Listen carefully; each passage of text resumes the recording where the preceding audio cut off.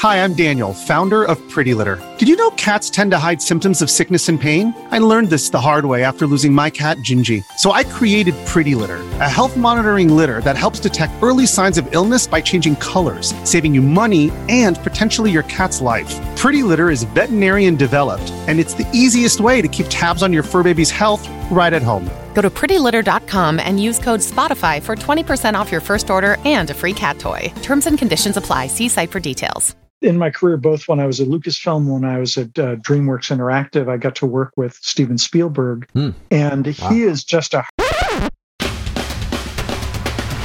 Welcome to Game Dev Advice, the Game Developers Podcast, your place for resources and in-depth conversations with other game development professionals. I'm your host, John J.P. Podlasic. I've worked at 10 different game companies, starting back in 1989 with the TurboGrafx 16. Over the decades, I've developed games like Mortal Kombat, Avengers Initiative, Beavis and Butthead, and numerous others. I now work for a startup called Level X. But this podcast isn't about me. It's about you and the game development community. So if you have questions or ideas, give a call, 224-484-7733, or go to the GameDevAdvice.com website. So let's kick things off with the new Game Dev Advice.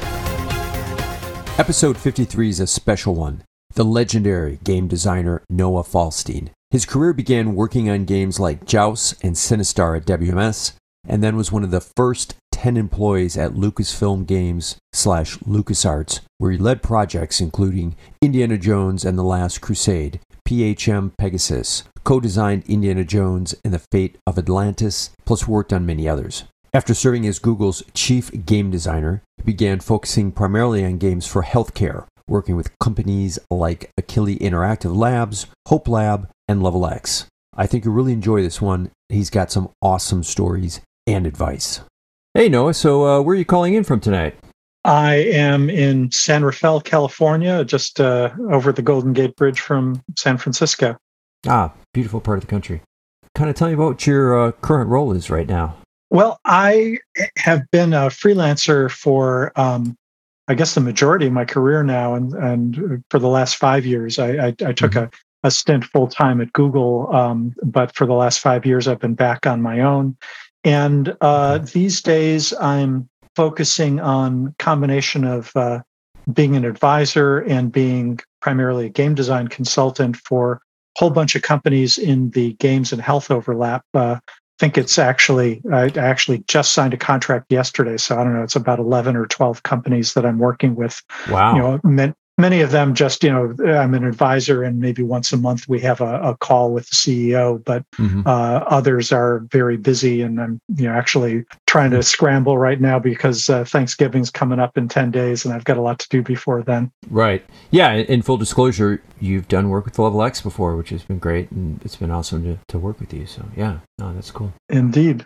So take me back. I'm a fan of some of the games you worked on, and kind of tell me how you got started in the game industry. I got started so far back that it wasn't even really an industry at the time. So in college in the late 1970s, I started focusing on video games, not because it was a job opportunity. It never even occurred to me that I could get a job. Right. But I was studying programming and physics and astronomy, and I got hooked on big mainframe computer games. It was pretty much all we had in the mid 70s. Yeah. And thought, this is really fun. I should do something like this to show off the knowledge I'm acquiring. And my college was very open-minded about letting people design their own curriculum. Cool. And so I did a big video game about mining the asteroid belt, and all the asteroids were in the right place. And I worked out a little science fictional but very plausible space exploration thing, with orbital mechanics. Cool. And that ended up, to my surprise, one of my professors had been working at Milton Bradley, the company that was better known for puzzles and crossword jigsaw puzzles and board games. And they were just getting into electronic games and hiring. And straight out of college, in fact, like 4 days after I graduated, I started work there. Wow. So that was how it all worked out. And back in those days, everybody was a programmer. So I was basically coding. And it wasn't until 2.5 years into my career that I actually met the first person who was a full-time game designer, and that was a big revelation for me. Mm-hmm. And you were at Williams Bally Midway and stuff like that too, right? Right. Well, it was actually just Williams then before they were acquired by Midway, working on arcade games. That was I spent a couple of years at Milton Bradley, but they had done that Simon game, which ironically is still selling. Wow. Yeah. That was everywhere. I remember that thing. Oh, yeah. Oh, God, yeah. Well, in fact, in the Silicon Valley TV series, they featured it. And I cheered when I saw it come on the screen. Right. I just couldn't believe that game is still updated and being sold. Yeah. No, right. And you worked on Sinistar and stuff like that, right? Yeah, I worked on Sinistar. I did a little testing on Joust when I first came in. Jarvis. I worked on, right. Well, it was actually, no, that was Robotron and Stargate was Eugene Jarvis. But that was John Newcomer was and Bill Futzenreiter were behind Joust. Okay. Anyway, yeah, it's a lot to keep track of. But I spent a couple of years doing that and then got caught in the big layoff when the arcade industry basically imploded, basically lost about 90% of its business over the course of just a year, around 1983. And it was serendipity for me because I knew that Lucasfilm was starting to make video games then. They hadn't announced it, but I'd heard about it. And I was able to get a job there in early 84 as employee number 7 or 8, depending on how you counted it. Mm-hmm. And that was really the opportunity that kind of crystallized my career. And I got to work on a bunch of great games and work with and hire a bunch of people who've gone on to become real legendary in the industry. So it was just amazing. No, that's fantastic. And the old point-and-click adventure games, Sam & Max, and even the stuff before that with that engine they had, that was the Scum engine. I worked on 2 Indiana Jones games. I'm probably best known for Indiana Jones and the Fate of Atlantis that I co-designed. Mm-hmm. But I also worked on their World War II flight sims and contributed to the first 2 Secret of Monkey Island games. Oh, yeah, those are a bunch classics. of other stuff while I was there. Yeah, back in the day, man, for PC gaming, that was the pinnacle. So thinking back, what do you wish you had known when you had started, factoring in these are very different times? Like, what do you think? Yeah, well, I mean, it's a funny thing. I don't feel like there was anything that somebody should have told me, because part of what was fun about it was that nobody really knew what they were doing. We were all kind of improvising as we went along, particularly in those very early 80s. It was still, a lot of the industry was people working at home and typing stuff up and sending in the text of the assembly language code to magazines so that people could type it into their computers. It was just very primitive. Wow. But if today I could, go back and talk to the me then, I think I would have just encouraged me to be a little bolder about it. That a lot of people, when I was starting out, were telling me they didn't think that the games thing was a real industry. That was just a fad that would blow over. Pet rock, right? It's going to burn out. Yeah. Exactly. And I didn't, I thought, well, maybe they're right. I might as well enjoy it while it's here. But if I had had a little more confidence that it was going to be long term, then I think I might have planned things a little differently. Probably would have moved to California a little earlier than I did, because particularly in the 80s, California was where most of the interesting stuff was happening. Mm-hmm. Yeah, definitely. And there's still obviously a huge base in California for the game industry. Like, if you think fast forward like 2022 here, like, what kind of advice would you give someone looking to get their first job? Well, today things are so different. It really depends a lot on the individual. That the games industry is so varied, and there's so many interesting and unusual types of things you can do. I'm continually impressed when I see some of the titles that people are looking for, of somebody who is a group psychologist or something to work out a dynamic for an online multiplayer game, or people who are doing physics or simulating water, and that's all that they're being hired for. So really, I think the trick is for people to I guess the one thing I say, the one essential most useful trait to have is not talent or creativity. It's just persistence. I know lots of people who I think are really good, who never really went anywhere because they would put in their resumes to one or two places and get rejected and say, well, screw it, this just isn't going to work. And others who were kind of mediocre, but just kept trying and trying and trying and got their foothold and kept learning, on the job and ended up having a really good career. So it's not very glamorous, but just sticking with it really counts for a lot in the industry. Yeah, that's a great point. Yeah, because thinking back when I was on the hotline phone in 1989, there was, I don't know, 40, 60 people, and who's left? I can count on one hand, maybe. So it's like, yeah, it's about persistence and working hard, and then finding opportunities and keep going and not just giving up. So yeah, that makes a lot of sense. What about advice for someone in the game design field like yourself, such illustrious career, like wanting to advance their career in game design? That's also an area that has so many nuances now. Right. A lot of it, I think, is, I think a lot of people simply enjoy playing games and they want to make games just like the favorite game that they play.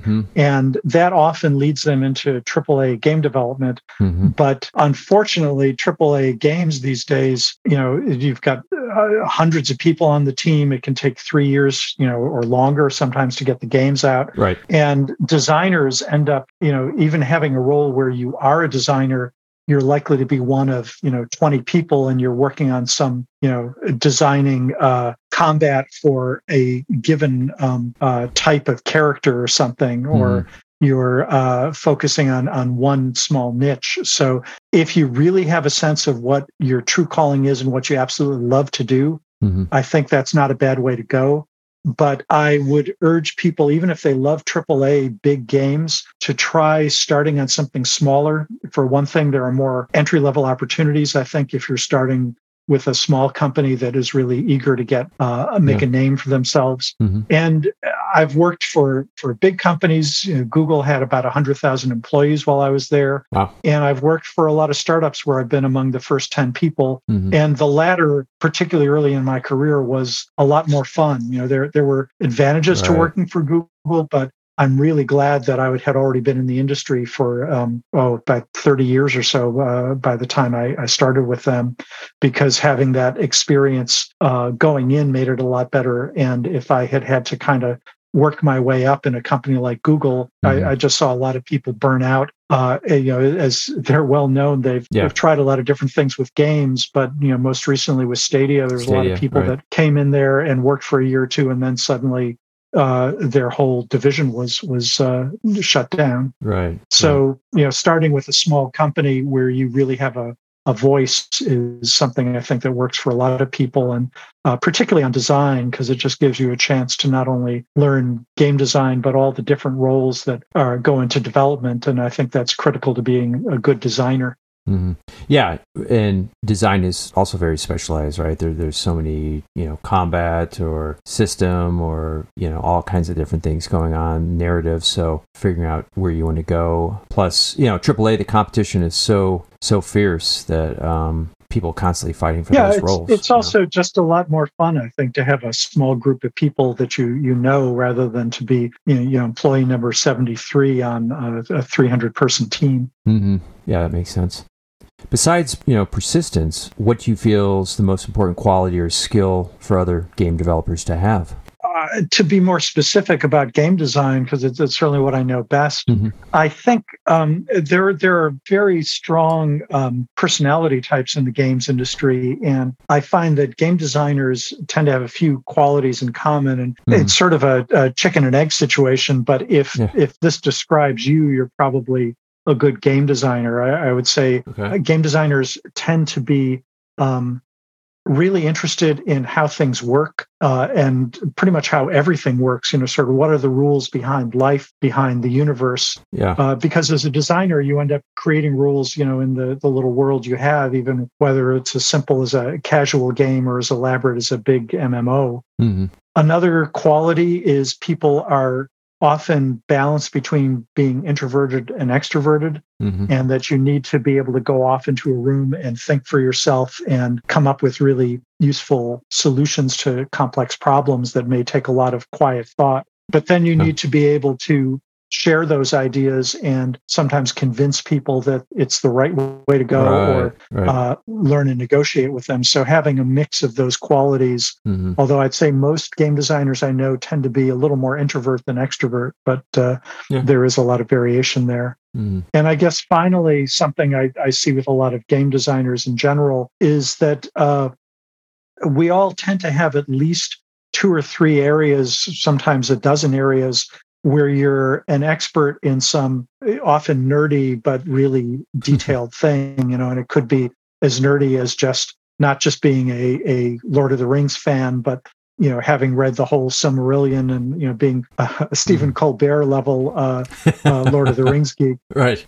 Or it can be as mainstream as just being heavily into classic rock and knowing every single album that's ever been made and the covers on the old vinyl and that sort of thing, right? And everything in between. When I give lectures, I say sometimes game designers are equally knowledgeable about Homer's Odyssey and Homer Simpson. Right, 2 extremes. Yeah, that quest for knowledge and having the breadth and having that passion for learning and knowing about different stuff. Because that bleeds into game design sometimes too. So. Oh, absolutely. I mean, everything I've ever done in my life that I really have loved and gotten really deeply into, I've been able to integrate into at least one of the games I've worked on to some degree.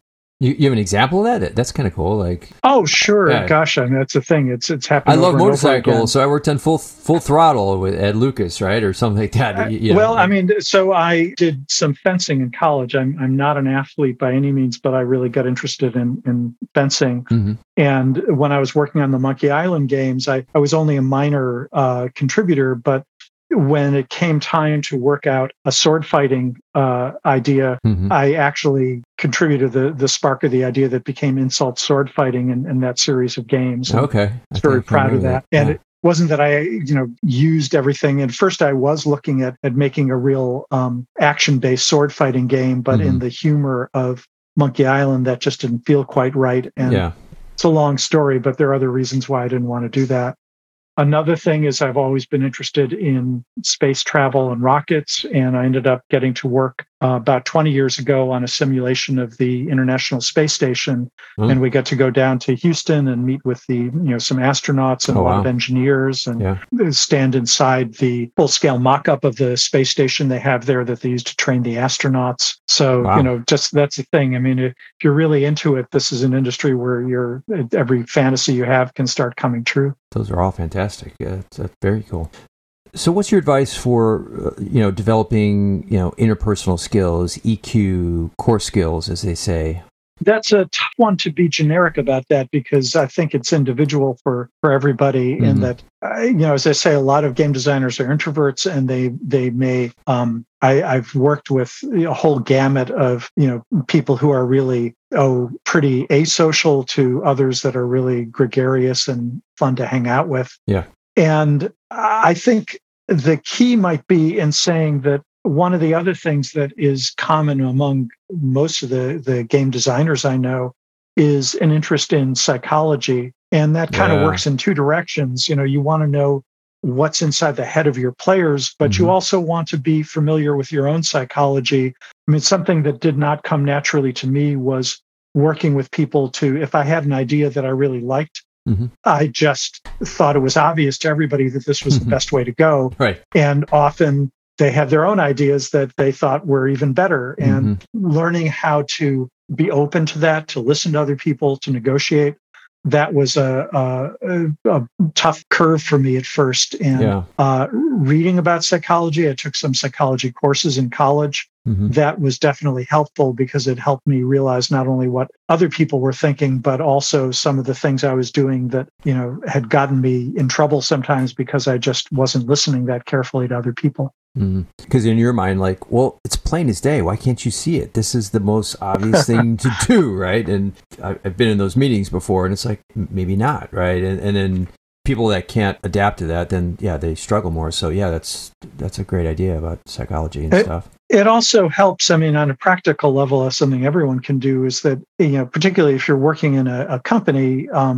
Particularly these days, we were talking before the interview started about how distributed everything is post-COVID and how many people are working from home. Yeah. And you lose a little intimacy, actually a lot of intimacy, when it's all, Zoom calls to people. But when you're in an office with other people, there'll always be some people who are really good at those soft skills and the socializing, and simply observing them and maybe even talking to them and asking them how they do what they do. That's been useful to me as well.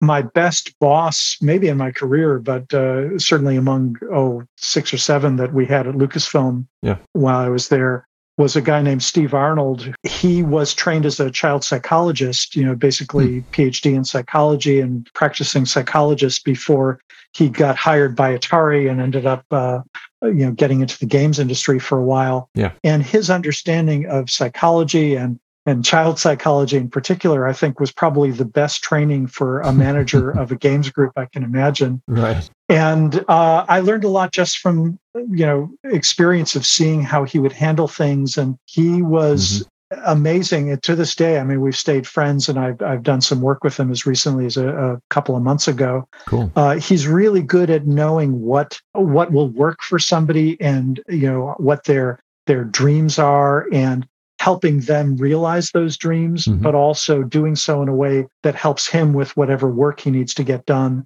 And not in a way of manipulating people so much as figuring out how to make you happy at what you do, rather than pushing you into something that you don't want to do. And it's a real art. I have never, run a studio, and I don't intend to, because I just know it's not my forte. Yeah. But to the extent that I work with other people, I learned a lot from him that way.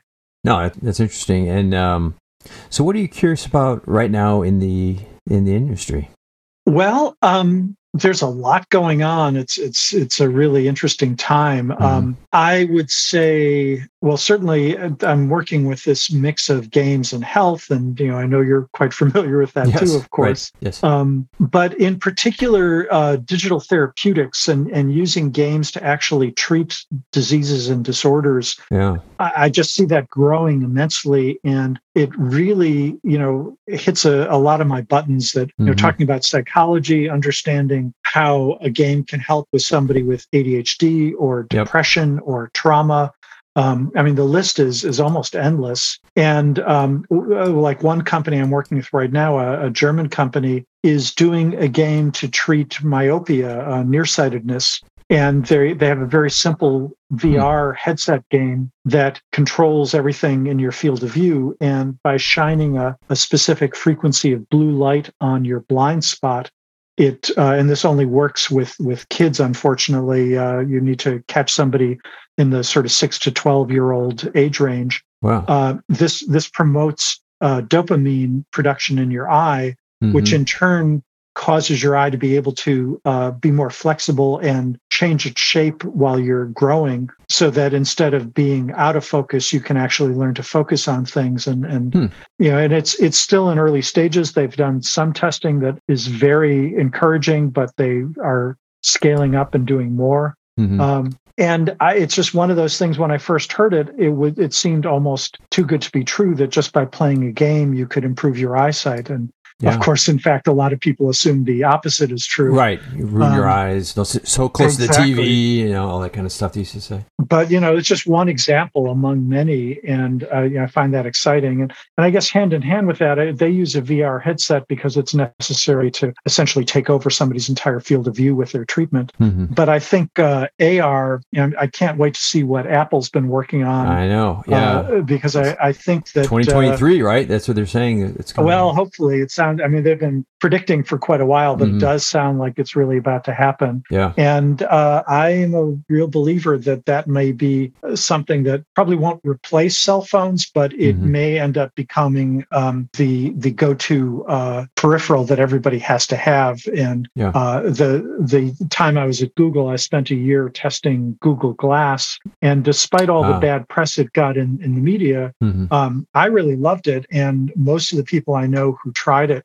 enjoyed it, the ones at Google certainly. And in a year of interacting with the public, wearing that, I had hundreds of encounters with people, and only 2 of them were negative, and both of those people were quite reasonable about it. And just, one guy was concerned about privacy. The other just thought that it was a stupid thing that looked crazy, and why would anybody put that on their head? Why the hell did you put that on your head? Well, yeah, one of those guys. It was pretty much that sort of thing, yeah. Yeah, and you talked about therapeutics and stuff. I've seen Deepwell, right? They're in that space with Mike Wilson, who I met decades ago at GDC, and it's kind of cool to see what they're up to. And then the company with ADHD FDA approval, Akili, I always stump on the name there, right? Yeah, Akili Interactive, right? They have that game out. Yeah, and I worked with them back, almost 14 years ago now, when they were just starting out. In fact, before it was a company, when it was the first experiment that Adam Ghazali, the UCS doctor and researcher who really did the groundbreaking work that made it all possible. I worked with him on the prototype that Cool. There was a group of us, mostly ex-LucasArts, that, much like with Level X, with Akili, with several other companies in health, it seems that having been at LucasArts was a benefit. Yeah, that's cool. But yeah, they went public 2 months ago. They've had clearance from the FDA, and doctors. They've had, I think, 900 doctors have prescribed this game to treat ADHD, and they want to increase that significantly over the next year or two with the money they got going public. Yeah, no, that's exciting. And just to flip it, on the other side, like what potential threats or concerns do you see with the industry? Hey, hope you're enjoying the show. If you are, please go to patreon.com/GameDevAdvice. We'd love to see if you can support the show and help new episodes keep coming out. That's patreon.com/GameDevAdvice. Thanks. This episode is brought to you by Shopify. Forget the frustration of picking commerce platforms when you switch your business to Shopify, the global commerce platform that supercharges your selling wherever you sell. With Shopify, you'll harness the same intuitive features, trusted apps, and powerful analytics used by the world's leading brands. Sign up today for your $1 per month trial period at shopify.com/tech, all lowercase. That's shopify.com/tech.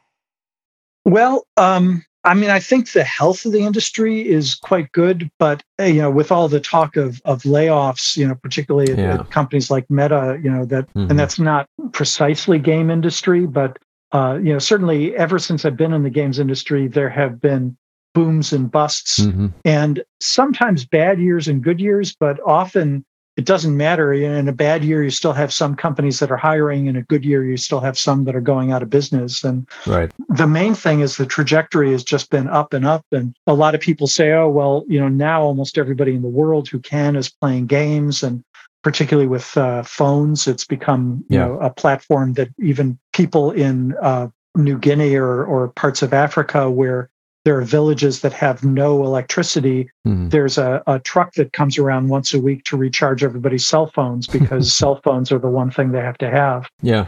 And cool. That means you can play games pretty much anywhere in the world. And with Starlink and other stuff going up, it's going to be easy to be online from even the most remote places. And so I really think that growth is going to continue, particularly keeps diversifying. And, this health area, the world health market is $1 trillion a year annually, all health included. And games are certainly not going to take over a big chunk of that. But if they took over just 4 or 5%, that would be enormous. That would be, I think, about the same size as the entire mobile game market is right now.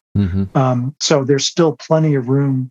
And that's just one area. We're seeing esports continuing to just grow by leaps and bounds. There's all the interest in Web3 and crypto. And I'm personally a little bit skeptical about that being as hot a thing as most people think. But bottom line is, it's hard to predict what will be big next. But I think whatever the threats are, it's not anything that's going to be systemic. I think it's more likely to be localized where, a given country decides that they're going to ban a certain type of video game or even a certain game mechanic, or, sometimes it's even just a lockdown on people's freedom of speech because they find that video games in some countries have been used multiplayer games are the only way that people can actually get together and talk freely. Right. Because, the social networks are being monitored in a lot of cases. Yeah. And to your point, it'll never get back to the crash where they're burying ET cartridges in the desert, right? Back, kind of stuff. And there are those individual. I wouldn't be surprised if there are, we've talked about it. Things like Stadia shutting down, or headsets that people sell 1 million of them, and then 2 years later nobody's using them anymore. Mm-hmm. The single most popular peripheral to a game console was the Wii Fit balance board. They sold, I think, 22 million of those. And really? And the thing is, almost everybody who had a Wii got one. Right. And almost everybody I know who got one, it was in their closet within about a month because it just wasn't all that interesting. Right. But their marketing was fantastic. So they really got everybody hooked on it. Yeah, and they're flooding Goodwills now in people's closets and all those kind of things. So not landfill, but maybe closet fill. Right. Yeah, that kind of stuff. And yeah, to your point too about like Web3 and NFT and stuff, I personally have had some friends that have gone to those companies and, all of a sudden just boom, the hammer came down and people got laid off and stuff. So yeah, there's definitely a contraction going on in that space, for sure. Even though there is some cool stuff going on, it's kind of parsing out who's real and who's kind of the posers. So yeah, it's absolutely interesting to see how that shakes out. And you mentioned it earlier, but what are your thoughts on AR, VR, XR? If you want to dive a little deeper into that. Yeah, well, it's just the first time I saw modern VR, the headset, I guess that Valve was working on before it was even announced. Google was one of I think just 2 locations outside of Valve that set up a room that was capable of that, because you needed a dedicated room with the cave, weird right? markings, all over the walls and ceiling to let the headset know where it was. Mm-hmm. And it was just a mind-blowing experience for me. I mean, I still have... When was this? Like what year? Oh, roughly? 2013, I think, 2014. Okay. It wasn't the first VR I had seen, but it was the first VR that really felt like you were in a different place. It was VR in like 2002 was all clunky and low frame rate. And suddenly... what Palmer Luckey, I think, was really the guy who kind of got this all going, this modern version of it. But VR, I think, does something to you. With my interest in neuroscience and psychology, it goes to your amygdala, the brainstem, and the parts of your more primitive brain, and really convinces you that you are in a different space. Totally. And it's both its strength and weakness, and that. It's also the reason why so many people can get motion sickness in VR, because it just completely convinces you you're in a different environment, moving differently. But because of that, the kinds of things that are powerful that it does, certainly the kind of treatment stuff that I've talked about, but also the emotional involvement. That there was a interactive story called Pearl that actually won an Oscar for a short subject, not as a short computer-generated subject, but just a short subject as a movie.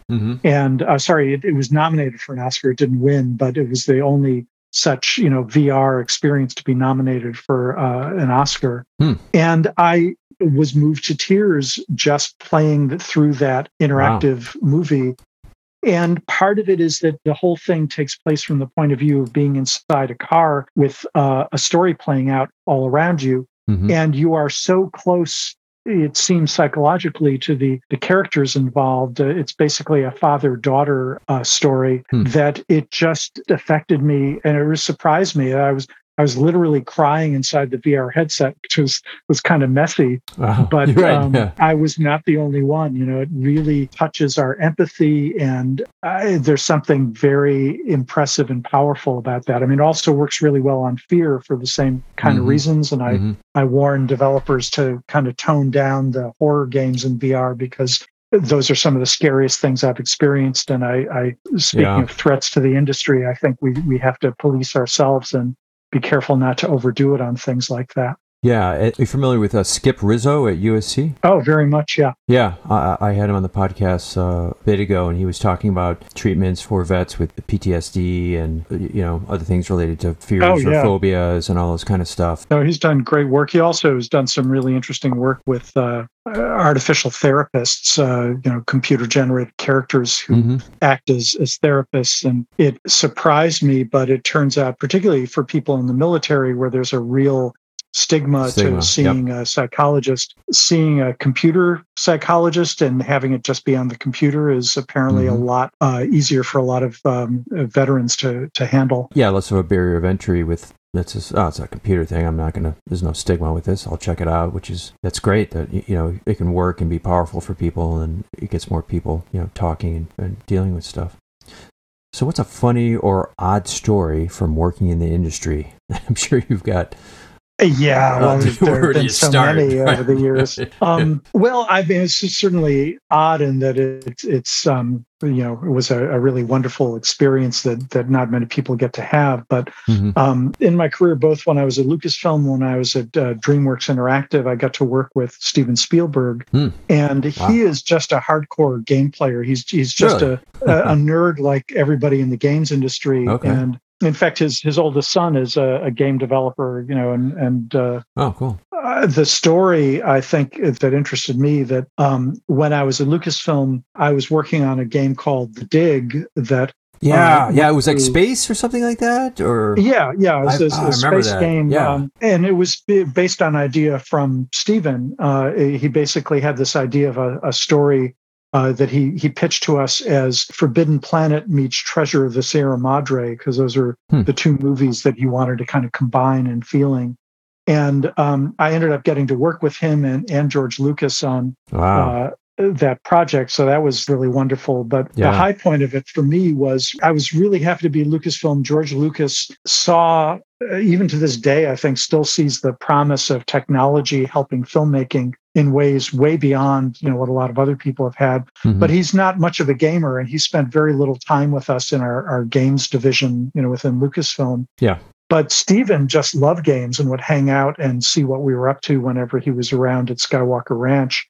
And I had to present to him for a meeting on The Dig, and his plane was late. And I thought because he was arriving late that they were going to cut our meeting short, because I knew after we were done, he was supposed to meet with a group from ILM who were showing him the first rushes of some of the Jurassic Park dinosaurs they were working on. So I thought, well, we're going to get totally overclassed there. Yeah. Right. But he just wanted to spend the full hour allotted with us, and these guys had to wait in the next room, and we're going through it, and it was just really gratifying.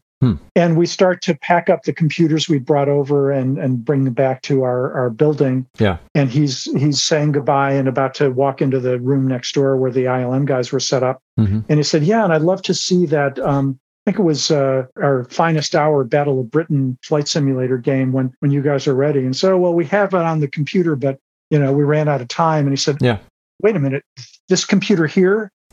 And I said, I'm taking it. And he said, could you set it up again? I'll go in with these guys, but as soon as it's set up again, let me know. And standing behind him, I saw the visual effects producer at ILM, and he literally rolled his eyes like, oh, crap, He couldn't tell Steven Spielberg, look, we want to show you the damn dinosaurs that we spent all this time on. You got a schedule here you got to keep. And Steven spent another 20 minutes playing our flight simulator while the ILM guys were stewing in the other room. And this was after years where we were the sort of black sheep or the kid brother of the Lucasfilm family, where we just didn't get much respect. And having, of all persons, Steven Spielberg come out there, the only one who was really a peer of George Lucas in the eyes of a lot of those guys, and loving our stuff enough to keep them waiting. It was very satisfying. Wow, that's just amazing to hear that described. And tangent, like Skywalker Ranch, I'm sure people want to hear about that. What is that place like, for whatever you can talk about? Oh God, it's a great place. I mean, I was one of the first groups to work there. In fact, our building where the games group worked it had no previous tenants. They just built it, and we were the first ones to move in. Yeah. He's built this whole huge complex in the hills in northern Marin. Yeah. And he created a storyboard like a movie with the story of a New England sea captain in, I think, the 1880s who came out to, made a fortune in Nantucket and then came out to California and, built this big home. And then he had 3 or 4 kids and he built other houses for them on the property. And then in the 1920s, they built a winery. And when the Prohibition came along, they had to shut it down, but they ran a sort of speakeasy and they were smuggling, alcohol out of there. Yeah. All these different details. And each of the buildings had bits of history in, the way he had made it up that was reflected in their architectural style and decoration. The 1920s building had an Art Nouveau kind of look because that was the fashion in that time. Yeah. And it was just an amazing place. I mean, the story I sometimes tell people is years later in 2013, I came to work for Google.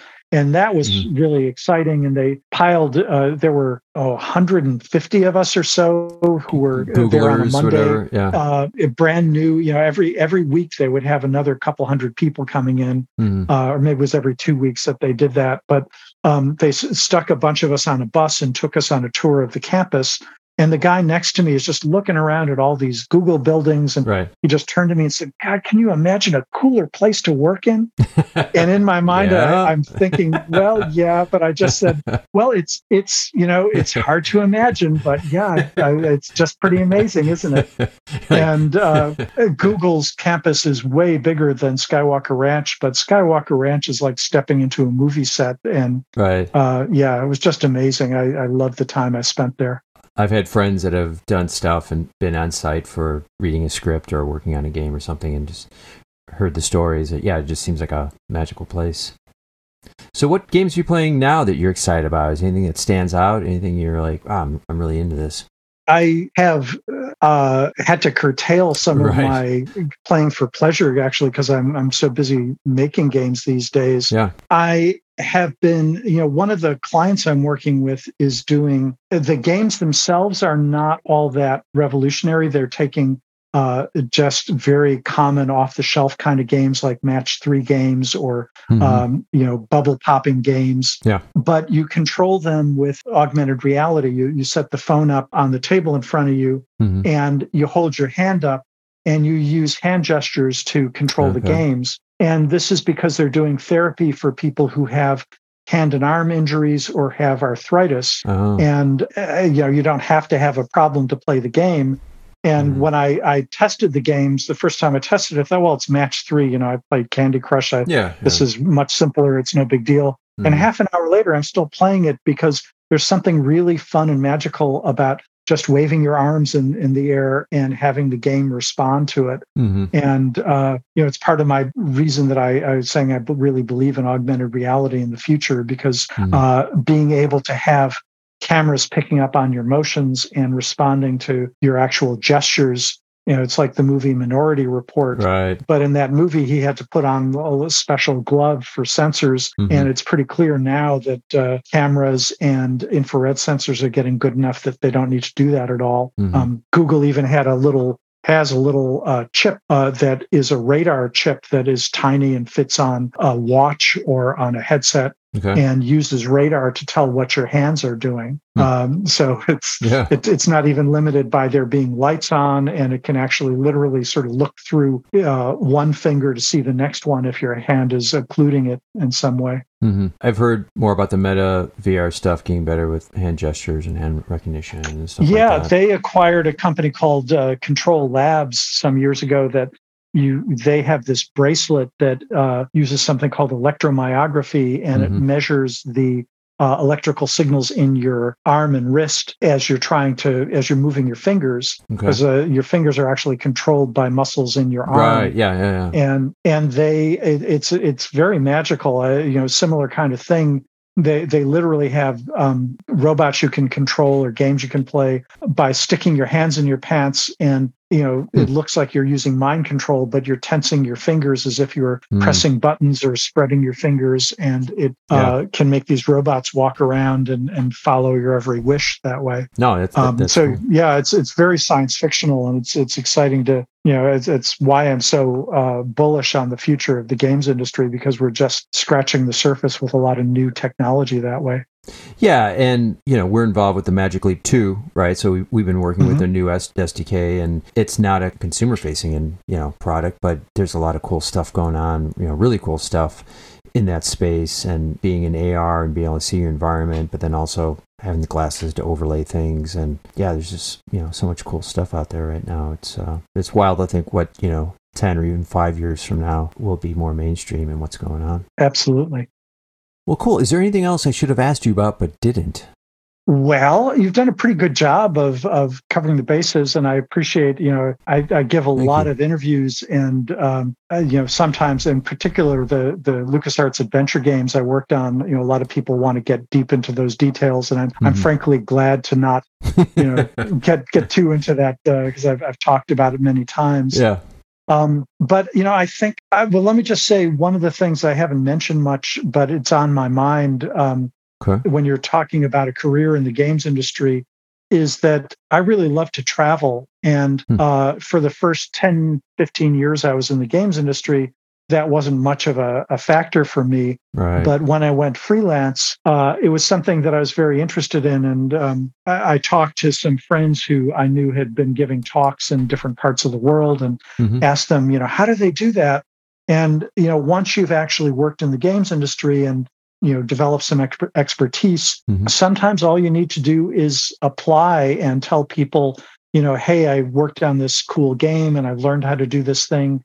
Would you like me to speak about it at your conference? Oh, right. And they fly you out to Germany or Singapore or Abu Dhabi, right? Kuala You're just out there Lumpur. we were talking about? Right? Abu Dhabi was the most recent one I've been to. And it just, for people that love travel, it's certainly not something that everybody can do, easily. But if you also like public speaking, and I know that's frankly a little more rare because a lot of people are scared of that. Right. But I just find it tremendously satisfying to be able to, I've been in, I think it's around 40 different countries at this point, and 35 of them or so have been because of my work travel.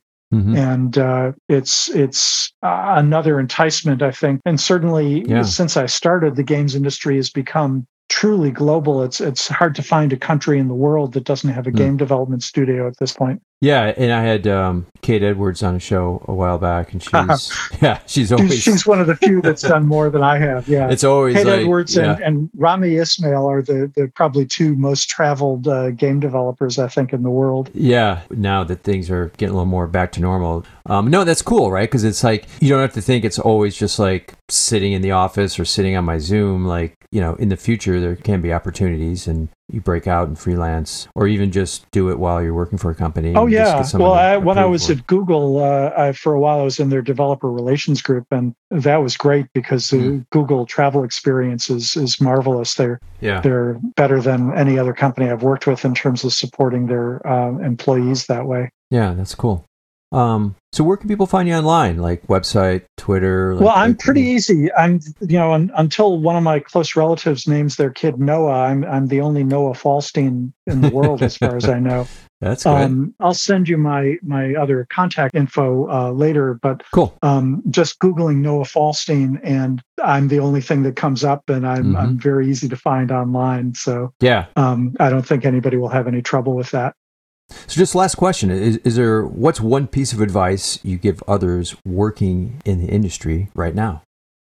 I would say the most important thing, maybe, just so that everybody's happy, is to not be a jerk. That's a great answer. Right. This is the games industry, compared to the movie industry that I've seen pretty much from the inside too. The games industry is much nicer, and people help each other and are more open and honest with each other. And it's true compared to a lot of different industries that I've touched on. Yeah. But it's only that way because we keep it that way. And sadly, there are more and more pressures, certainly from some of the players to not have it be as pleasant. So, just for all of our sakes, be nice, help other people, just be a good person, and it will come around and help you back. I can absolutely guarantee and attest to that.